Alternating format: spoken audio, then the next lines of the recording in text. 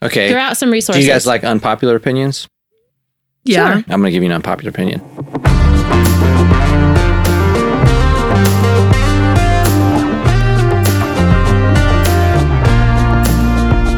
Welcome to the Desert Voices podcast, spiritual conversations about thriving in the desert. I'm Holland Fields. And I'm Shalene Kendrick. We spark curiosity and boldly explore spirituality to contribute to human flourishing. Let's get curious. Let's get bold.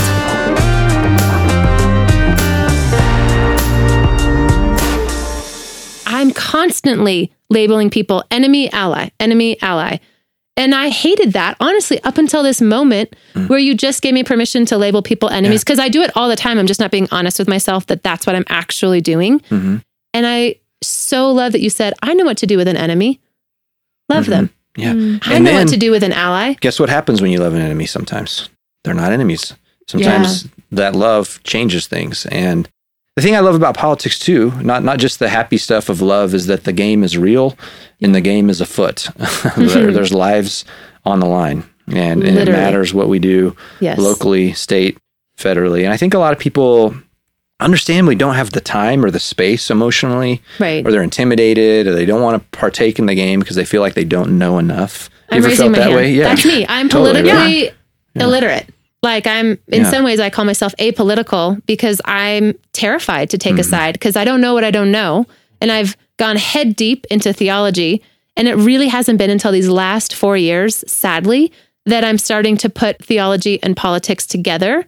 And what you said at the beginning of this, that politics is a family learning to share. So's religion. Is family learning to share. And it really matters of who you consider family.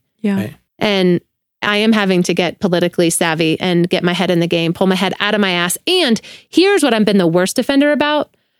Holland, I so often with politics have abdicated my thinking to the people around me because I didn't know what to think or what to believe or how to vote.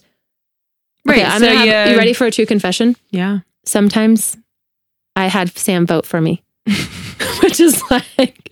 Just fills it out for you. Fills it out. Yeah. Oh my gosh, Lord Jesus, you all, please don't turn off the podcast right now. I'm truly repenting right now. This is a moment of confession and repentance. I bet a lot of listeners resonate with this. But I didn't know what to think. I didn't know how to vote. And I'm, running hard and fast in these other lanes. And my husband is super politically savvy and informed. You have all these debates with him. And you submitted to your husband as you should, right?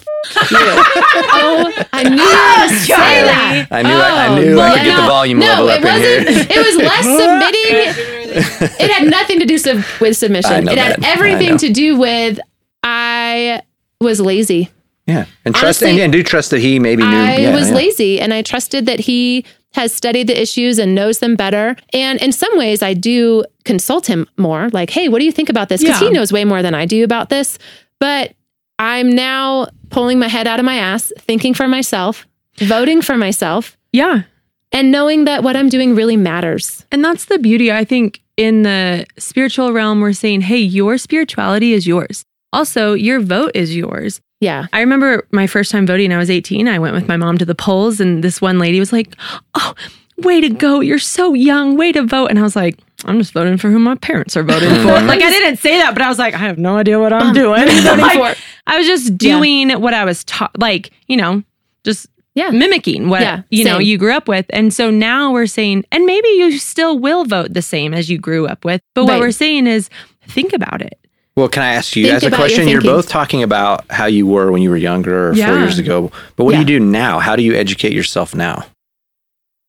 That's a great question. I listen to NPR more. I finally put news alerts on my phone. So I read the news every morning now. I feel so adult. I'm adulting now, reading the news every morning. Hey-o. So I engage with people like you. And I talk with people more. And rather than, I think self-awareness was key. So recognizing that I had abdicated my thinking to the people around me, that was the first step to taking back my power. Because you can't take back what you don't know you have given away. And so now I read a lot. I find things like on any social media that catches my attention. Like today, for example, on Twitter, Trump just put out that he's educating, or he's putting in some kind of national policy for patriotic education. I don't know. It just came across my feed and it was shocking and a little bit horrifying to me. Nationalism. Yeah. It's movement, conservatism. Yeah. And I was like, oh, snap. I don't know what that is, but it caught my attention, which means I got to go down the rabbit hole and figure out what does that mean? Yeah. And how do I stop that? Because that seems like a really bad idea. Yeah. I think a few things for me, and it is tied a lot to my theological shifting, as I pay attention more to, okay, where does my heart sit with this? And I want to think about it more. I like that. And Charlie, this happened with you and I. I posted this thing on YouTube flippantly about COVID. And I didn't fact check it. You know, I just was like, yeah, that feels right. I agree with that. Common sense, duh. And you called me and you're like, Holland, that YouTube video is like completely false. And at first I was so like, oh, how dare you? I feel like, whatever. But that was a pivotal moment for me because I realized I need to do my research. I want to look at sources. And I get articles from uncles and aunts and family members all the time. And now I go, okay, I'm going to read it. And now I'm going to also look at the other side and play devil's advocate with it. And that is helpful for me. Yeah. And the other thing too is to be in relationship with people who are living the experiences that are being argued about. Right. That has been really, I mean, we said we weren't going to we're going to hold our cards close, but during the refugee crisis it's still going on. It's still a crisis. But last year, my husband was like, we have to do something. And so we somehow weirdly got involved and started having refugees come to our house. And we already were like in support of that. But that moment of having a refugee mother sit in your house who her only mission was to love her kids. I go, that is not an evil thing to detain and to criminalize. That became really real and personal for me. And so I think in the political realm, I go, okay, if I feel angsty or against something, I want to get to know the people who are actually experiencing that and see what's actually happening. Because it's really easy, especially as white people, rich people, I'm not saying I'm rich, but you know, in that realm, that privilege, there we go, that's the word, to just say, this is what's best. And I actually don't know. I don't know your lived experience. And so I want to step in as best as I can to understand and hear from someone who a vote would actually impact their life differently. Yeah. Right.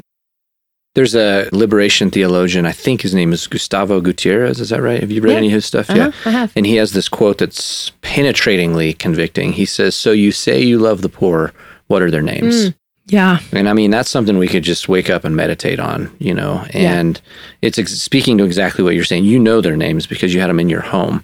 And it's no longer this Facebook issue. This is like a human face and issue. And tomorrow our church will do its fill the truck thing. And I've been never more thrilled about the people in our church being the hands and feet of God as serving the undocumented community here. Yeah. Because it's one thing to go, oh yeah, they don't have a government stimulus check. They lost their job and they don't have health care. This is a really hard time for them. It's another thing to go buy food for them and meet them and hang out and laugh with them, and they make fun of you in Spanish and English, and you learn their names, and you go, this person has been in Flagstaff for 35 years, working so hard with 7 kids. They work 12 hours a day, and their laughter is contagious, and the light of Christ. This is my Catholic sister who's like filled with the love of Christ, and to see them demonized, especially in this state, in the Republican language, forgive me, but I like being very partisan. I don't avoid partisanship at all. But the Republican Party has devolved into something that isn't the best version of itself, that needs to die and be reborn because it has sold its soul, whatever analytical or theoretical ideas it might try to grasp onto, it's sold its soul to a divisive, hate-filled, fear-filled. It's not even a platform. I mean, in fact, for the first time ever, they don't have a platform this year. Like in modern history, it's never happened before. They literally released a statement saying, even though COVID has broken out, we don't need to revise anything from 2016. We like what President Trump is doing. They said our platform is whatever President Trump wants. It's never been done before. Where in the political world, you want to go, for years, I just say, hey, why don't you go to GOP.org? Why don't you go to Democrat.org? Read their platforms. And like see what you resonate with. And now we can't do that anymore because the GOP has said, we don't have a platform. We will go with whatever President Trump said. It's unique in history. And it involves name calling and polarization. And it's a problem, so that dehumanizing thing has to be talked about and named, especially as we're whatever we are a week away or whatever from the election. Right. The stakes are very high. They are high. And I also want to speak on behalf of my Republican family in the sense, if they're listening to this, who knows? My family probably wants nothing to do with my podcast. It's okay, family. I love you. It was interesting that you just said that because I have heard such similar rhetoric from my family about the other side, right? Yeah. And I'm unregistered. I'm now an independent. So I've just decided I'm not playing either party. I'm gonna be an independent. Don't totally know what that means yet, but I'm figuring it out. And I just think it's interesting that there's such strong opinions right now, and we are all so heated that my hope is that all of you listening to this would critically think about the issues, that there would be no name calling, and that more than anything, you would look at politics as family coming together, and that you would see your neighbor, your literal and physical neighbor, as your family. And what does it look like to care for them? Well, and I would and that you would get to know people who are different than you. Yeah. Wait, I just read this meme. I'm going to totally, well, we all know I can't spell it. You know what a meme is? Oh my gosh, I hate you. A GIF? Y'all, listen. A meme is a picture that has words on it. Oh. And a GIF is like a little video. It's like a a motivational thing. What? Yeah, it's actually GIF. I like saying GIF as well, but it officially is GIF. Oh, it is a GIF. If you want to make all like your listeners go crazy, this is. Okay, wait, I want to hear about this. What is it, Shalene? Well, okay, I read today and I thought I'm going to butcher it and I can't source it because it's a meme. It like left my feed so fast, but it like hit me and it said how dangerous it is to have people that are making decisions on behalf of other people when those people are not represented in the room. Yeah. Meaning having predominantly white men make decisions on behalf of people of color and women is problematic. And that is what I'm loving about watching this wave of brilliant women and this wave of people of all different colors get into politics, because we need you in the room. Yeah. That white men have no business making decisions for people that don't have a seat at the table. Right. And we need to get more diversity at that table. Yeah. And all tables, really, every table needs. I want to circle more back diversity. to the partisan Republican comments about you talking about your family. And I have dear friends and family who are Republican as well. And I want to be really clear because, again, I think riding the fence here is a historic mistake. Yes. A devastating mistake that will cost us not only our planet and our children and real lives. Republican voters are a different thing than the Republican leadership. And it's very important to make a distinction between this. Because what we do is, in politics, we need to be very clear when we're talking about policies and when we're talking about people. All of these things are important. We need to look at our senators. We need to look at all these things. And there's a difference when you talk about Republicans as a platform and their policies and their leaders, and when you talk about Republican voters. Because we all know beloved Democrat and independent and libertarian voters. And they're all, like we said earlier, people who want the same things. But we have to have hard conversations about policies. We have to have hard conversations about our standing in the world when it comes to leading on things. And it's hard because everyone's so afraid of being partisan. They're like, oh, I can talk about politics, but I just don't want to be partisan. And it's like, well, then you're not really talking about politics. It's not politics, because the only politics we have is partisan politics. And it's very difficult. It makes everyone uncomfortable. Yeah. But one of the things we need to do as spiritual people, as people whose security comes from a divine connection and love, is to come from, when we enter into a conversation about partisan politics, that we can do that from a source of security, and that is based in love and connection. That, of course, we would never label all Republican voters as evil or horrible, because they aren't. No. We all want the same things, flourishing. But we can still say, but we got to have a hard conversation about what the parties are doing right now. Right. You know? So I have two questions. Well, one thought, one question. A beautiful thought is when I look at Jesus and the ragtag of disciples that Jesus chose, they were diverse politically. I mean, you have tax collectors who they sided with the Roman government, which was a very political thing to do. And then you had zealots and everywhere else all over the place. And zealots were people who were like, oh, we're going to fight the Roman government with violence. And so I think there's a beauty in that Jesus is giving us almost a symbol of saying like, hey, look at who my followers are. They are all of you. And we have to collaborate and work together towards this. And then my question for you two, because I feel like I'm a few steps a way, or like, I need to learn more. And so where do I go and read? What do I, because I could literally come from a place where I go, okay, I'm kind of scared to read certain things, right? Because what if it's like, there's just, what's real? Yeah. I don't know. What is truth? What's truth? Yeah. And we had this conversation where I go, oh my God, I grew up not trusting the news ever. And so it is still embedded in me to not trust sometimes the things I read in a political realm. And so it is my privilege to step away and say, I can't trust it. I have a weird paradox with this because I have lived experience, and then I also am like, I don't know what to do. So I don't know. Give me some resources or why don't we places to engage in this? Yeah. Give us just a battery of where can all people, Republican, Democrat, conservative, liberal, throw out some resources. Do you guys like unpopular opinions? Yeah. Sure. I'm going to give you an unpopular opinion. Mainstream media is the best starting place. It's everyone's favorite dummy, beat up on the mainstream media. However, one of the core founding principles that Alexander Hamilton and James Madison understood, because they had just watched a tyrant king control the propaganda in the media, is the First Amendment. There's a reason it's the First Amendment, because the Bill of Rights begins with the understanding that democracy has no hope without the free press and journalism. There is no hope because there is no way to get information. And it's a popular punching bag to beat on mainstream media on the left and the right. We hate the mainstream media. We hate Fox News. We hate CNN, right? No, fake news is the extreme websites. The internet is this force multiplier that has brought to the surface a new access to alternative facts than has ever been before.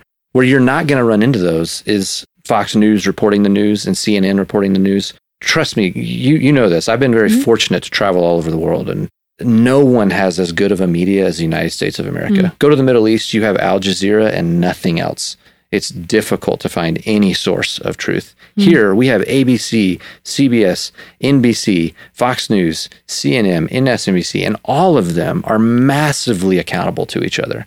There is zero chance in America, if you turn on Fox News at noon and they tell you that 34 people were shot in a high school, that they're lying about that. They would be held so accountable by all of the mainstream media on the left and the right. CNN will not lie to you about the 34 people shot. They will not lie to you about the peace accord that's just signed with President Trump. Now, all of them have evolved into 24-hour news shows where you can turn on Tucker Carlson or Sean Hannity at night or Rachel Maddow or whatever on the left or the right, and you start to hear people interpret the news for you. That's where we have to be careful. It doesn't mean they're wrong. Except Tucker Carlson and Sean Hannity are always wrong. They're always white supremacist and terribly wrong in every way. That's too much certainty and dualism. I love you, Charlie. Just saying. I will watch Fox News. I watch it every day. I go to Fox News. I read their website because I trust that Fox News will report the news accurately. I do not trust Tucker Carlson. And I trust those. But that's the starting point, is that uniquely in this country, we have shared facts to begin with. So most countries don't have that. We have a free press.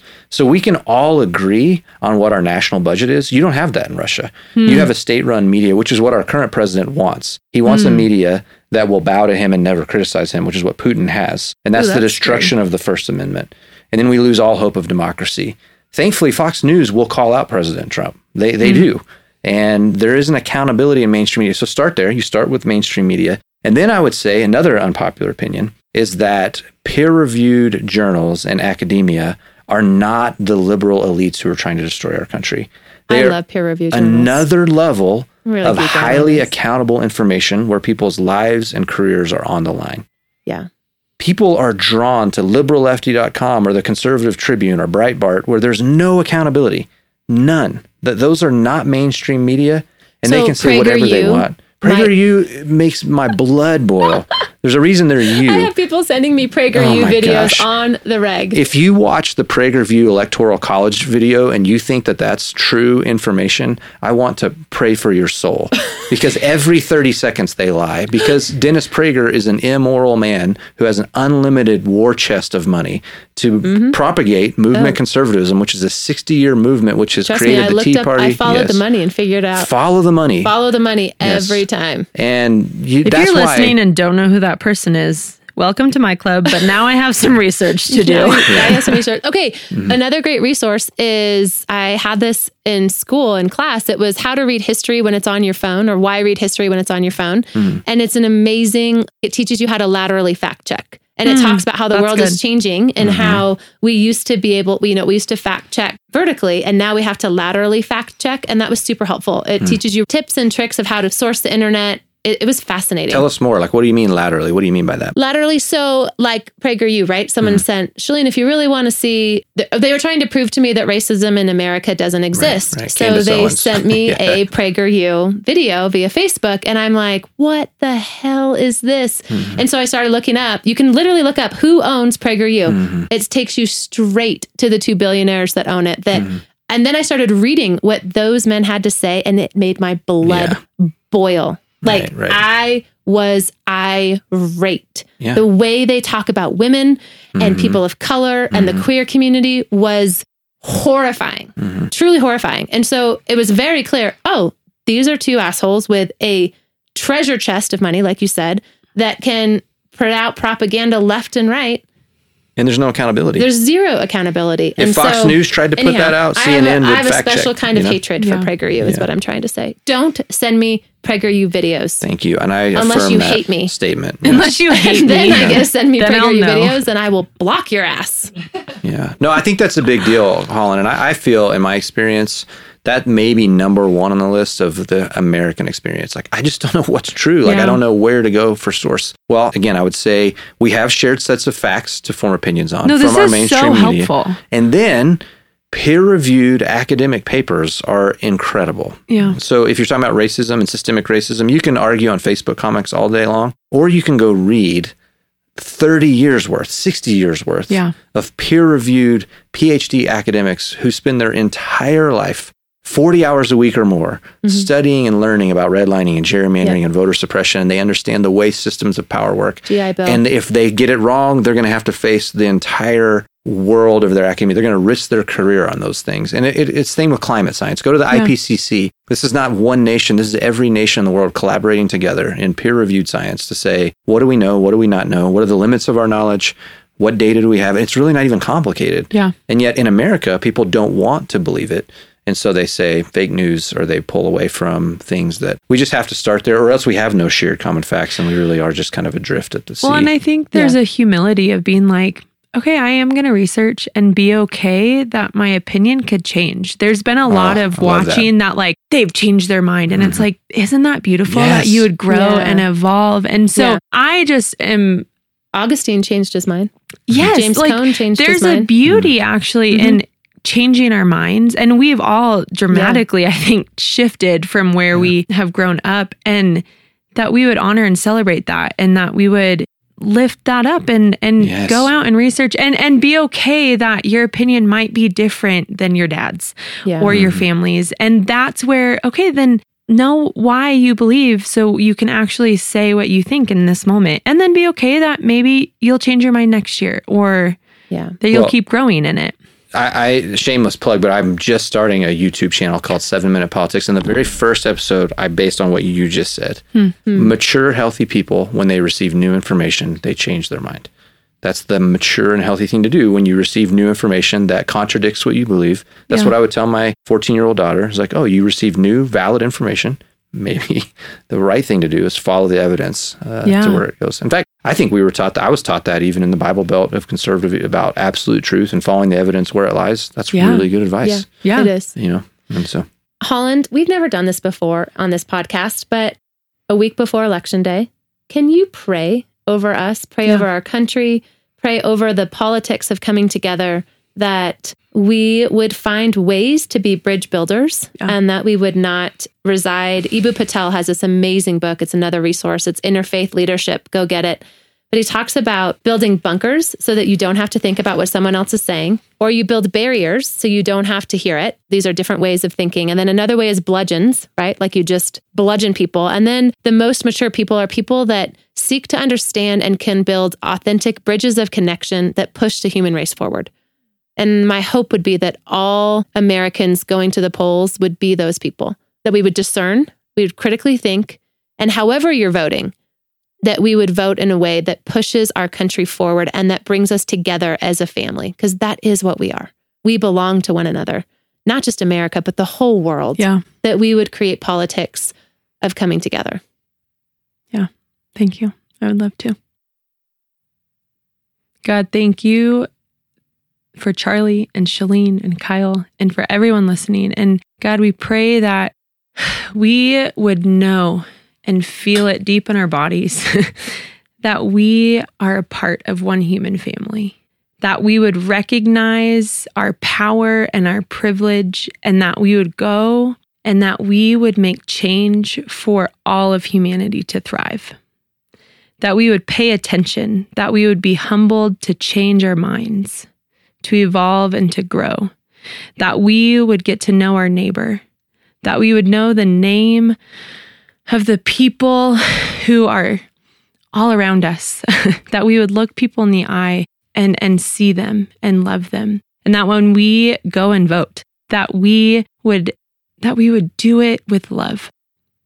God, we pray for our country and for the world, that humanity would thrive and that we would begin with us, that we would begin to just sit with and learn to love ourselves and our neighbor and our enemy.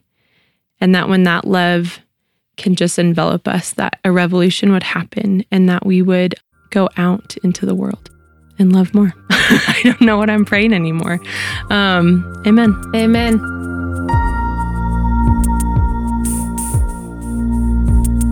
As a part of our ongoing commitment to anti-racism training, both in our own lives and our work here at Desert Voices, Holland and I are turning our rage into action. We're hosting a Zoom workshop with my good friend Carrie Connolly, who wrote the book Good White Racist, confronting our role in racial injustices. It's going to be October 22nd, 7 p.m. Mountain Standard Time. You can register on our website at desertvoices.com. Let's listen, learn, and figure out what it looks like to take action together. It's okay not to know what to do, but it's not okay to do nothing. Come be with us. In the spirit of transformation, we reserve the right to evolve, change our minds, and make many, many, many mistakes. For resources discussed in this podcast, writings, and partnership opportunities, head to our website, desertvoices.com. Come engage with us on social media at desertvoices_SC. We'd love to hear from you and connect with you. To support us and join the movement, it is so helpful to review, subscribe, and share this podcast. You can also support us on Patreon. Until then, go, be free, flourish.